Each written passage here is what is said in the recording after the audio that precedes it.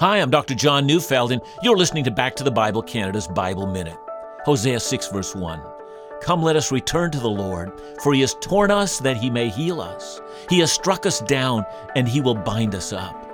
The discipline of God, be it ever so severe, is always redemptive.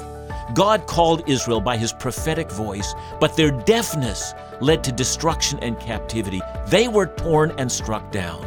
But know this, God's intent is not to inflict suffering, but healing. A surgeon's scalpel is sharp, and its cuts are painful, but cancer is removed, and life is renewed. Let us return to the Lord. Let us repent from our sickness and face our Creator, who is life and health. The time for our soul's misery can end. Let us return to the Lord. Listen to Back to the Bible Canada each weekday on this station or at backtothebible.ca.